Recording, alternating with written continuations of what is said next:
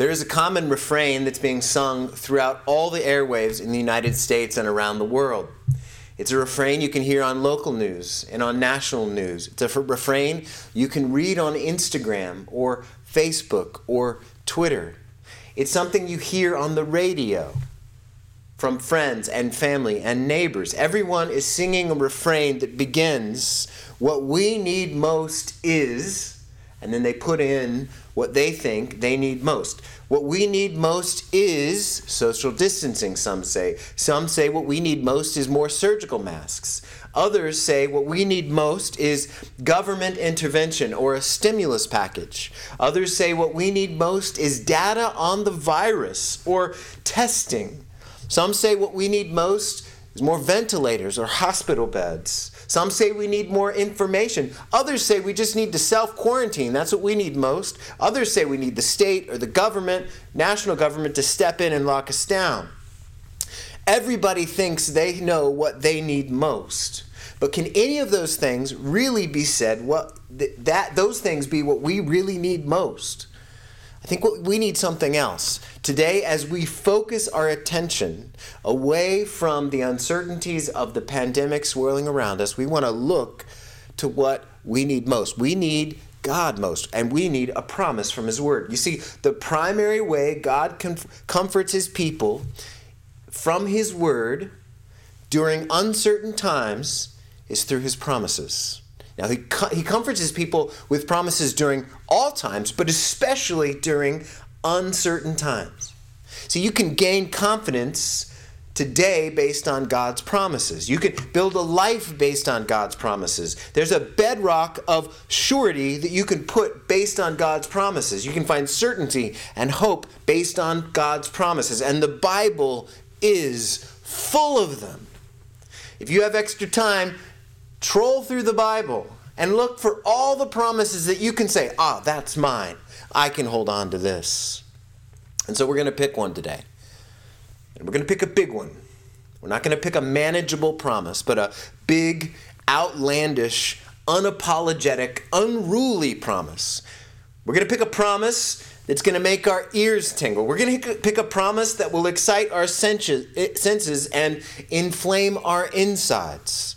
We're going to pick a promise that kind of makes us gasp. We're going to pick a promise that will cause us to say, really? Is that really true?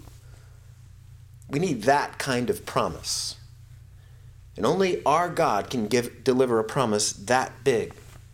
We need that kind of promise to help us navigate the perplexing and angry waters of this pandemic.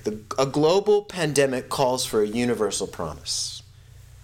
Our problems, big problems, demand bigger promises. And here's the one we're going to look at today. We're going to look at Romans chapter 8, verse 28. Christians from another age called this the Great 28. We're going to look at this big promise that should make our ears tingle. Verse 28 says, "And we know that for those who love God, all things work together for good, for those who are called according to His purpose." Let's look at it again. "And we know that for those who love God, all things work together for good, for those who are called according to His purposes." How many things? All things. Even in a pandemic? Yes. There are some promises, John Bunyan wrote, that I would not have out of the Bible for as much gold and silver as can lie between York and London piled to the stars. This is one of those promises. And we know that for those who love God, all things work together for good, for those who are called according to His purpose. My goal this morning outruns my abilities. It's that you would really believe this promise, that you would see it as a place you can stand in these swirling uncertainties. Even though we don't know what is coming next, we can see what God is doing in our lives. That's what I want you to see. One more time. And we know that for those who love God, all things work together for good. for those who are called according to his purpose. Join me as I pray just briefly here. Lord, I would much rather be looking into the faces of my friends than looking into the camera lens. I would much rather be gathered today on Sunday morning celebrating the resurrection of your Son. I would much rather be gathering together in one place as a body, but I'm grateful we can gather virtually together. And so, Lord, I pray that you would bless our time this morning. We know that your word is not limited. And so I pray that for everyone that hears the word this morning, they would feel your comfort. And so I ask that you would do that for us this morning and help us to be able to lay hold of this promise. Jesus, it's in your name we pray. Amen. And we know that for those who love God, all things work together for good, for those called according to his purpose. 4 reasons for our confidence this morning. We're going to review from this passage 4 reasons we should have confidence. First, God is always working for those who love him. God is always working for those who love him. Notice this promise is for those who love God. This promise for us who love God stands like a citadel, a fortress against a howling wilderness of darkness, doubt, and the devil. But this promise is not for everyone.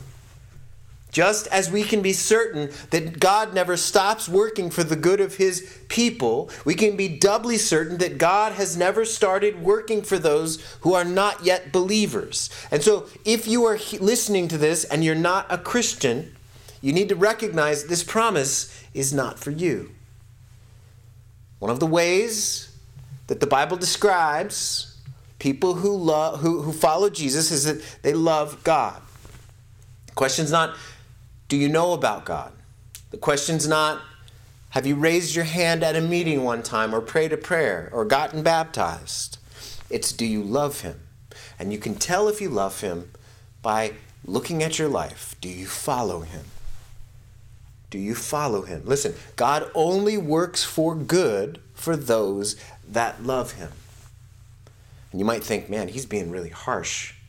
I haven't told you the half. The wrath of God is fierce and unquenchable for those who do not love God. So what can you do? Do you want this promise to be for you? If you're not a believer, all you need to do is come to him. Jesus himself announces, if anyone thirsts, let him come to me and drink. So you don't need to bring your good intentions. You don't need to bring your good deeds. You don't need to bring your promises. You can come to him and say, all I have is thirst. I want something different. I recognize I'm a sinner who needs to follow you.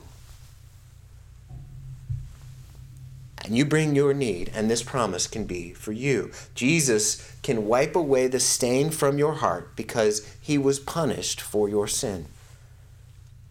Then Romans 8:28 can be for you too. So who is this promise for? It's for those who love God. Now, if you're a believer, a follower of Jesus, you might think, do I love him enough? A lot of us are tempted in that way. Notice, we're not asked to measure how much do we love God.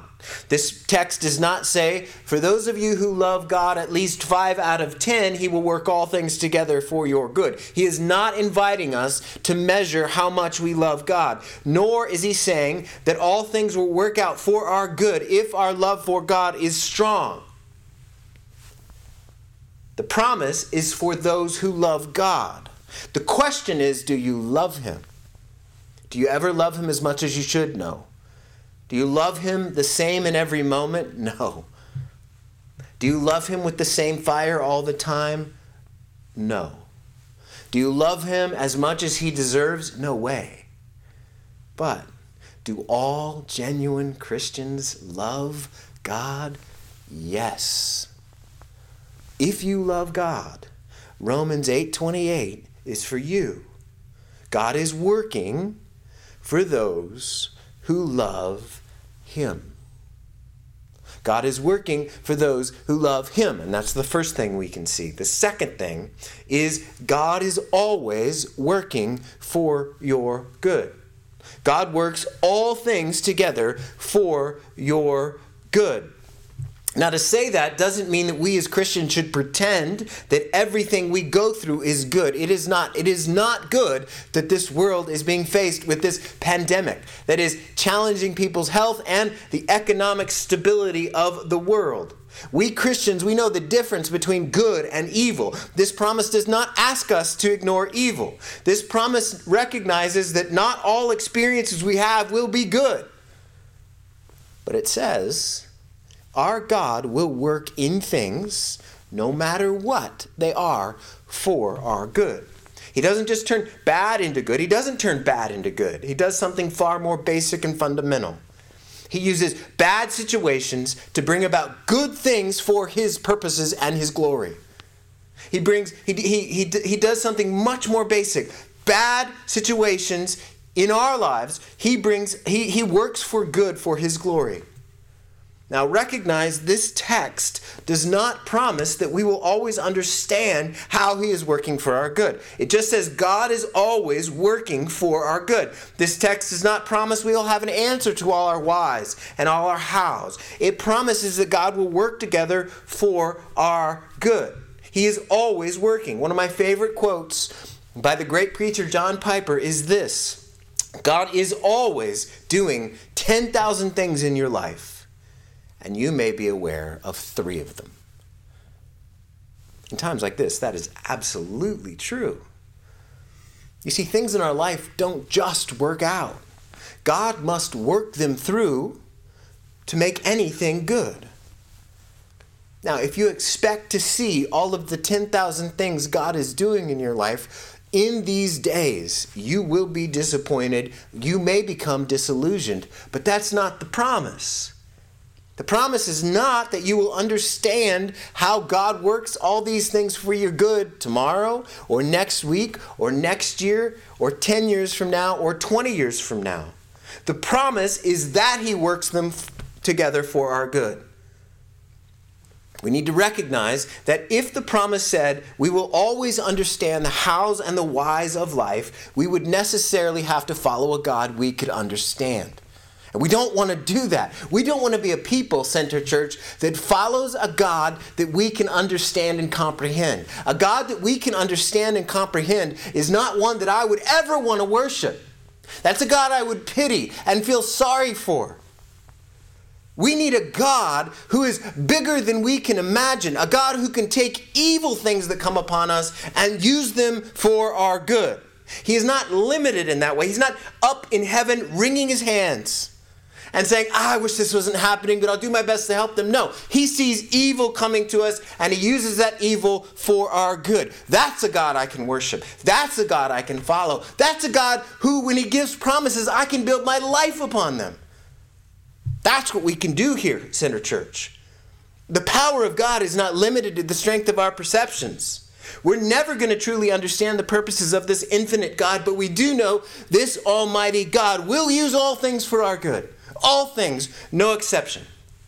So what have we seen so far? God is working for those who love him. God is always working for your good. The third promise we need to see in Romans 8:28 is this: Christians go through all kinds of things. Christians go through all kinds of things. And this might be the hardest part. This might be the part that causes most confusion. You see, we can, as we follow Jesus, we can think that because we follow Jesus, our lives will be better and we will be protected in some way or shielded in some way from the worst things that life has to spit at us. Right? Do good and expect good. That's not the promise. And we know it says, Romans 8:28, that for those who love God, all things work together for good, for those who are called according to his purpose. You can see implicit in here that Christians go through all kinds of things, even nasty things. You see, it's tempting to think that if I follow Jesus, my life is kind of just going to get better and better and better and better. Not necessarily. Christians go through all kinds of things. We are not shielded. It's not as if there's a category of things that people out in the world go through, and then there's a category of things that we go through. No. It's not as if we're going to always be protected from the big catastrophes. We Christians, we go through all kinds of things just like anyone else. Do you know what the difference is? The difference is that we know God will use them for our good. That's the difference. The difference isn't in what we go through. The difference is in the God that we serve. The difference is the promise that we can stand on is not things are going to get better, maybe. Or maybe I won't have to go through this again. But the promise is God will use this, even this that I can't understand, for my good. And it's here we recognize, in part, some of the ear-tingling effect of this promise. You see, things going well, that doesn't determine whether or not God is working. We're aware that God is working when things are going well and we're being blessed. Oh, that was like, yeah, this is great, God's working. But are we just as aware when things aren't? You see, when things aren't going well, it's there. We need to lay hold of this promise and say, I might not be able to see how things are going to work out or how this is going to be used for my good, but I know my God is working. You see, we build our lives on promises like that.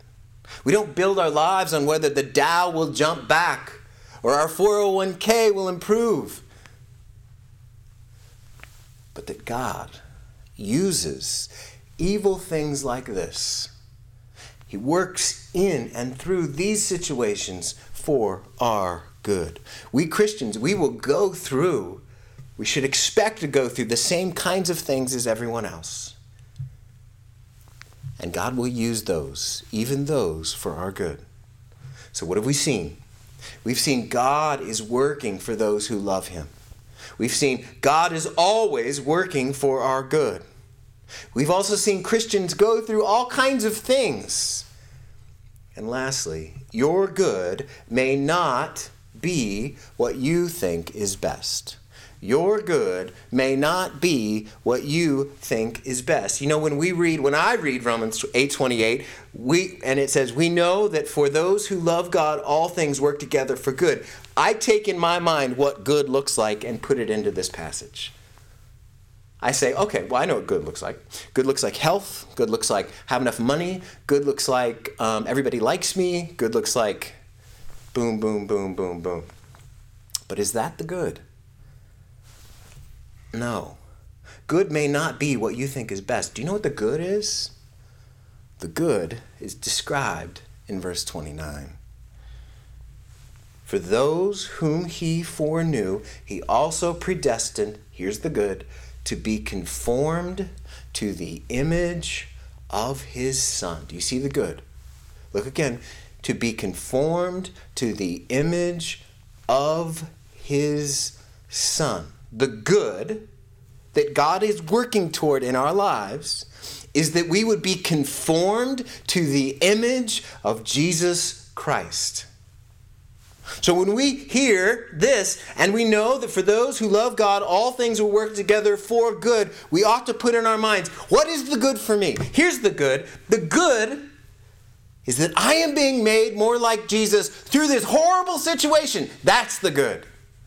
It's not for nothing.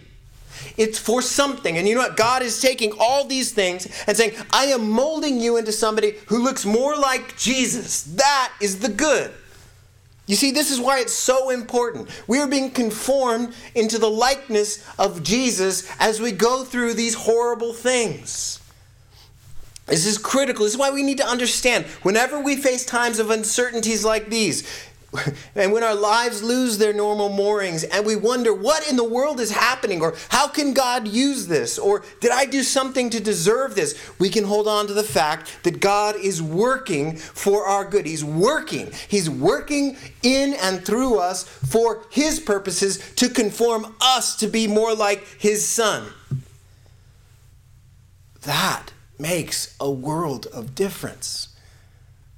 That makes everything we have to go through, no matter how crazy these things get, worthwhile.